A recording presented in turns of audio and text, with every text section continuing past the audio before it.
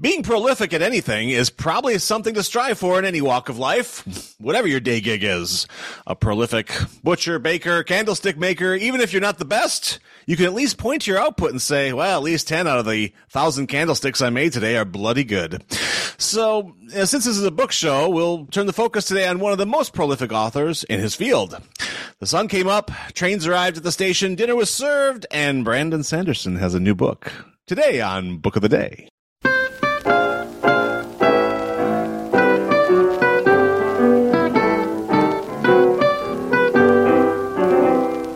Welcome back to Book of the Day, the show that asks the question, what does Brandon Sanderson wear when he, what does he eat? What does he do when he cranks out these books that are large and voluminous and very, very predictably, showing up constantly on your doorsteps? And, I forgot to mention that Steve's here. Steve, our wonderful book critic at large, who I have to assume, as a book critic, you have had to read a lot of Brandon Sanderson. Yes, indeed. I have a bit of a reputation for being prolific myself, but this guy takes it to a whole nother level. That's a whole nother level. And in a remarkably short amount of time. That's, yeah. His book was, Elantris was bought. His first book that was bought by a publisher was bought in 2005. Wow. I haven't changed my socks in that. So many trees. 2005 is not that long ago. No, it really isn't. The kind of career and the kind of output that he has. Certainly. And I liked Elantris. I remember that. I enjoyed that. Actually, it was one of his I really did enjoy. So we are talking today about his latest book, but as my esteemed producer makes clear, that's a constantly moving target. This guy writes a lot. His latest book is we'll show a picture of it. It's The Lost Metal. Absolutely. Over there. It's the final book in the Scadrial Era 2 Cosmere series. What was that, Steve? Could you repeat that for me, please? Let's try. Let's try to do the impossible. Brandon Sanderson conceived of not just a connected universe of novels, but a multiverse of connected universes of novels. There was a mysterious, ethereal being. This being was murdered by almost 20 other mysterious, ethereal beings. Each one of them took a bit of primordial magic. And each bit was different from the others, and they scattered to a bunch of different worlds in the universe and planted those bits of magic that then grew into entire magic systems on their own. Well, it's been Book of the Day. Thank you, everybody, for tuning Each one is genetically connected, so to speak, to all the others. So it is possible to make connecting novels of all of these things, of all of them. Because no matter how different the magic system in world of novel X, it's still connected to all the other magic systems. So let me ask you this, Steve. Is this exhaustive or exhausting? Well, I mean, the one world we're dealing with here is Scadrial, the world of Scadrial, where there are allomancers, who are people who have mastered magic by which they can draw power from metal. The metallurgist type of thing. Okay, draw magical powers from metal. Yes. And Brandon Sanderson set a group of novels in Scadrial at a particular era of Scadrial history. And then he set a different group of novels in Scadrial, in a different part of Scadrial history. So imagine if, instead of writing Lord of the Rings, Tolkien had written a bunch of novels set in the Second Age of Middle-earth, and then the late Second Middle Age, and then the early part of the Third Age, and then the middle part of the Third Age, is like that. Certainly. And the Lost Metal follows up Bands of Mourning. I think it was the one before that, the Ally of Lore, that was the last Brandon Sanderson book that I reviewed. Okay. But these are set in the Scadrial Era 2. Which, roughly, the Industrial Revolution, roughly the Old West. I was just going to say, I believe there's a Western flair to this cluster. Yes, it stars a duo whose one of his first name is Waximilium. He goes by Wax, and the other one's name is Wayne, Wayne. Cute. So as a team, they are Wax and Wayne. Well, cute. And Sanderson says that these things are going to go on.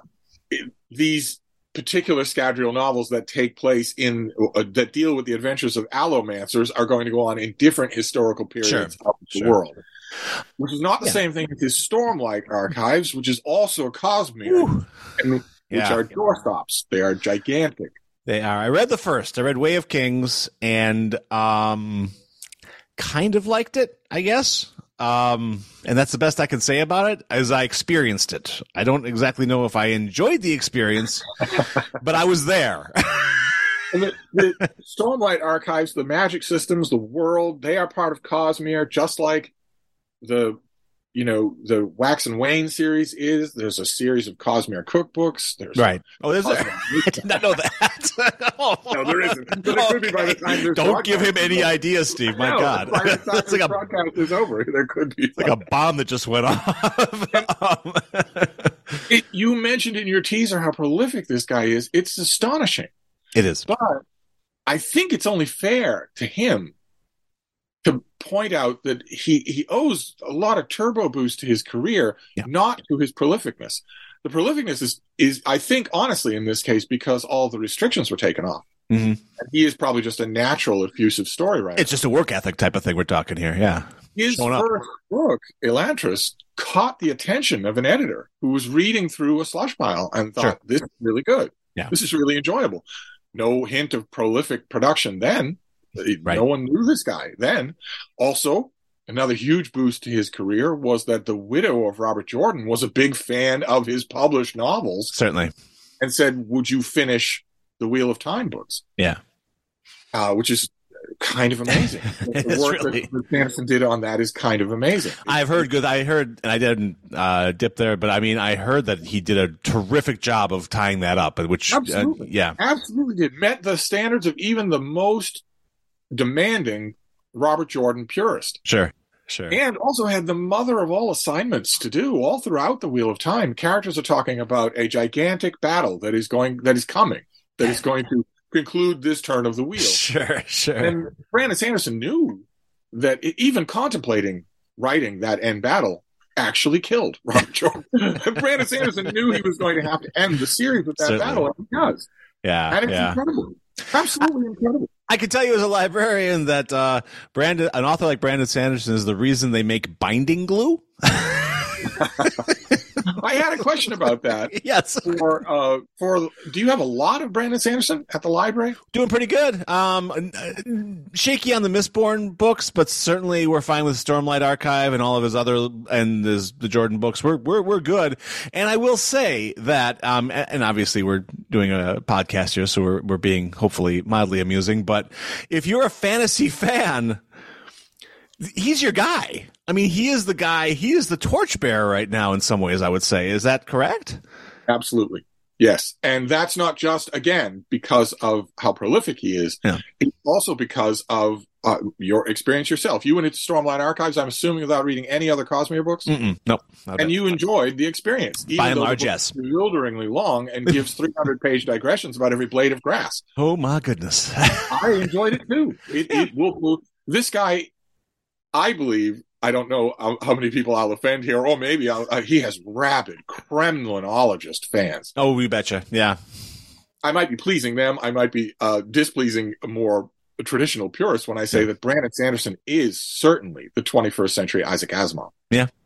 No doubt about it at all. And not just in terms of how prolific he is, but in terms of the fact Asimov never wrote a non-enjoyable book. Right. He wrote over 500 of them. Not one of them is dull. Not one. Absolutely. Sanderson's the same way. Yeah. I've read probably 20 books by this guy, and I've read a few of his books twice, and they hold up. It's interesting. His prose is interesting because while it's not overly, it's not going to knock your socks off, it's extremely working men like. It just, he gets the job done. And that's the thing I was impressed with the Way of Kings. I went in there expecting to hate it. I actually opened it up. I thought, this is just not going to be something I'm going to enjoy. And the first 100 pages were, I felt like American Idol of books. I felt like Simon Cowell. I'm like, you're a little pitchy. Not yet. But then around 150, I said, oh, you have me. That's interesting. And you'll find something in any of his books that will carry you through. Not everything, but if you find something and you latch onto it, he's got you. And that's good. That's a talent. That is a talent. That is absolutely a talent. And he has that. And that, when we're talking about that talent, that might lead viewers who maybe have never heard of this guy before or have never read him to wonder if they could pick up The Lost Metal and read it, or would it feel like every fourth word is missing? Right. And it's classic yes and no. There is, this is a book in a series. It's not Brandon Sanderson's fault. Any book in a series usually is going to have that every third word missing feel to it. Right. This is the conclusion to a set of books that have an arc for the main characters, arcs for all of the minor characters, and a big climax. It's naturally going to pay off more if you've read the earlier books. Yeah, certainly. I think it would be possible to read The Lost Metal and without just cold. Wow, and that's impressive for a fantasy book. Most if you come in the middle of a fantasy series, you are definitely coming in with a disadvantage. Yeah, I always want to tell authors who do that. Look, I know that so you're getting ready to publish the fourth book in a series, which is I think what this one is. I think Scattergold Era 2 has 4 books in it. I think this is the conclusion. If you're getting ready to publish that book and you're thinking, well, I better dash off, a 5-paragraph what has come before section to the book. Please don't do that. Instead, outsource that. You can't write those 5 paragraphs anymore. You have lost that ability to do it. Get someone else to do it and make it 5 pages, not 5 paragraphs. I'd like that gig. He hiring? That would be fun. Well, it's possible that Brandon Sanderson is hiring because he's not hurting for money. He made the news. That's actually where anybody who is not a fantasy fan is going to know him. Because in March of 2022, he did a Kickstarter for an undisclosed project, and it made $4,100. Oh, no, I'm sorry. It made $41,000. Oh, no, I'm sorry. It made $41 million. It made $41 million. His Kickstarter made $41 million. That is $20 million more than the entire state operating budget of Wisconsin. An author, a writer, a scribe, a scribbler. This is insane. What planet are we on? It's a Cosmere thing. There's some god. That phenomenon legitimately shook the publishing world. It legitimately did. And can you see why? Of course you can see why. Think for a minute, another 2022 publishing phenomenon, which we haven't got to on a book talk yet, despite slight urgings from my producer, and that is a 2-volume publication from Cormac McCarthy. His first 2 books in 16 years. He has a loyal relationship with his male editors. He has a loyal relationship with his male publisher and the male publishing heirs that run his house. He has a loyal relationship with the male friends that he has. He doesn't really believe this urban myth about there being another gender of human beings. And his publisher announced, he doesn't announce because he mostly writes on yellow legal pads in a lighthouse. Of course. Turtlenecks. He wears turtlenecks. His publisher announced that he was coming out after 16 years with not 1, but 2 books. Right. Now, he has an agent. Sure. Who gets a cut of the sales of The Passenger and Stella Maris, the 2 wretched books that he brought out back to back in 2022. He has an agent. He has a publisher. He has a sub-editor. There's a main editor at his publishing house. There are lights to be kept on. There it's are a machine. Absolutely. Right. So he's Cormac McCarthy, and his place in literature, unfortunately, is assured. So, but nevertheless, what you have heard from traditional publishers is true. They get a small fraction of the amount that their book generates. Right. Brandon Sanderson gets all of that $41 million. Oh, so that's $1 million. He was a multimillionaire before that. So it's kind of a self-pub type of thing that's going on there, because I thought he was with Tor, with Tom Doherty's machine, but maybe not. You could build a much, much better office building, and print manufacturing store than Tor has. $41 million is considerably more than Tor is worth. I forgot about that. $41 million is considerably more than Putnam is worth. Right. This sends a shockwave because I don't know about Cormac McCarthy. I have no idea whether the guy is even human anymore. But people in his orbit had to think, what if Cormac McCarthy had announced in January of 2022, I'm severing relationships with my publisher. My lawyers are all over it. We're done. And then in February, it announced, I have 2 books coming out back to back in 2022, and here's the Kickstarter for it. Wow. Right. $100 million.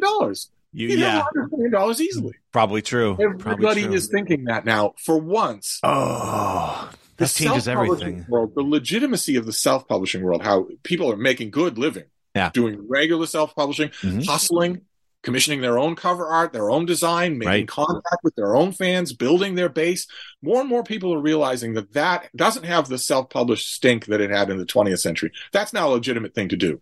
And plenty of people are thinking about that. But that's from the bottom end of the spectrum. No offense to self-published authors. But no. The top end is where the shockwaves was felt from this Brandon Sanderson Kickstarter. The people who already have a massive audience are thinking, well, why am I paying my agent?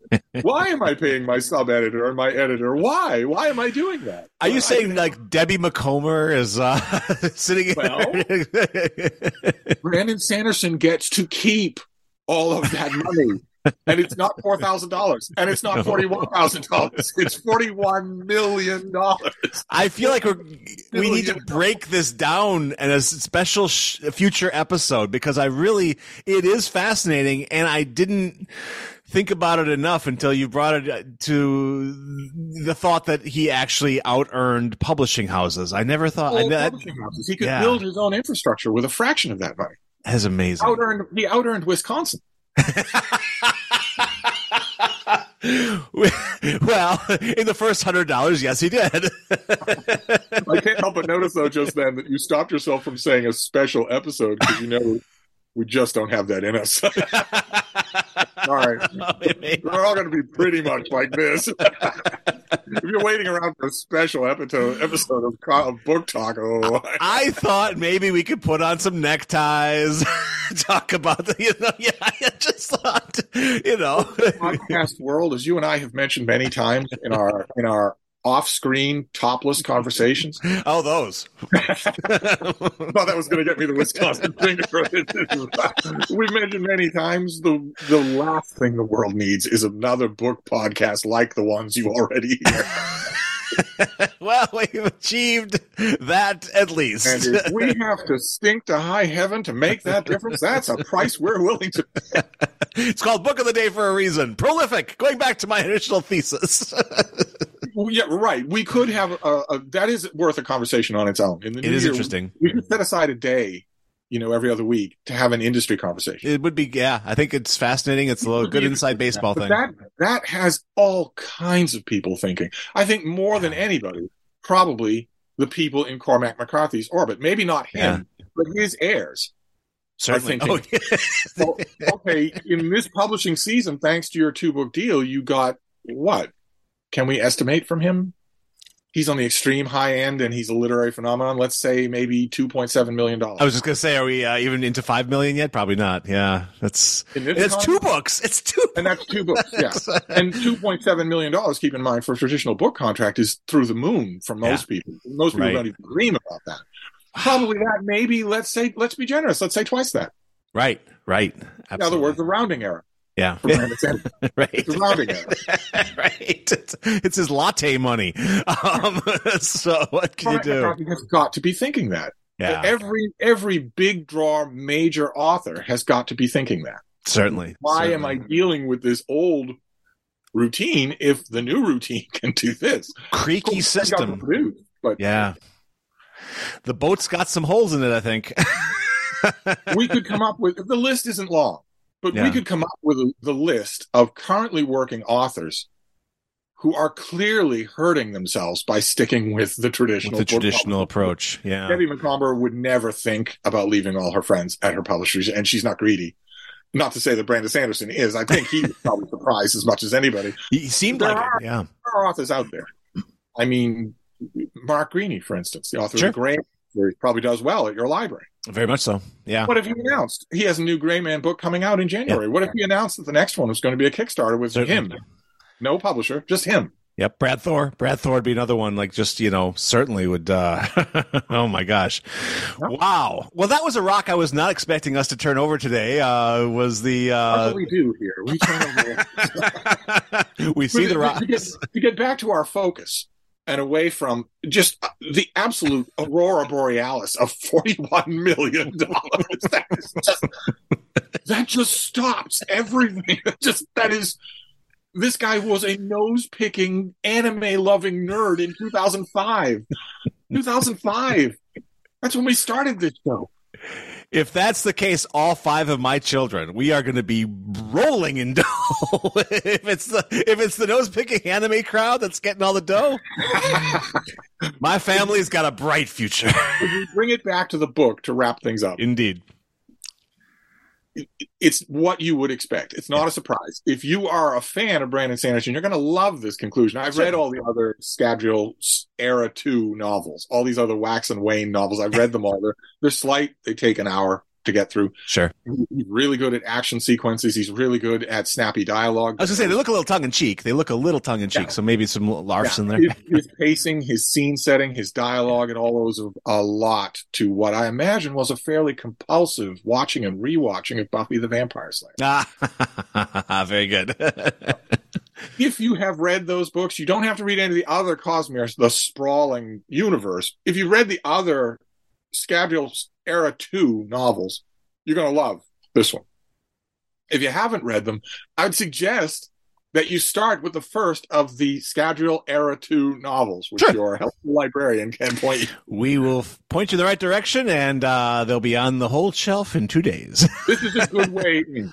This Excellent. little Scadrial Era 2 series, the Wax and Wayne novels, are a good way in to the larger Cosmere universe. They're not nearly so intimidating as the Stormlight Archives, that are 1,200 pages each. Right. They're not nearly so intimidating as that. Although I will agree with my producer, the Stormlight Archives don't have dull spots. No, They're 1,200 pages long, but they don't have dull spots. I was so surprised that I enjoyed it as much as I did for the sole reason, like I said, I picked it up with the intent to despise it. I said, I want to see what this guy can do. And I was not a friendly reader to it at all. And I became so in the pages of the book. Well, there are fantasy Not bad. there are fantasy poobahs who don't like him because they say he's easy, he's predictable, his prose is flat. He made $41 million. And I didn't. He made $41 million. $41 million. So if you're a science fiction or fantasy author and you're living in Delaware and you've been writing and going to local conventions, you now know that Brandon Sanderson has enough money to call up the governor of Delaware and have him sign an official order to have you banished from the state. He can turn off your electricity. Brandon Sanderson himself is now an allomancer. And yet, I was going to say, and I feel that might be part of the grand Cosmere scheme, actually. Chapter 1093 is me shutting down that guy in Delaware.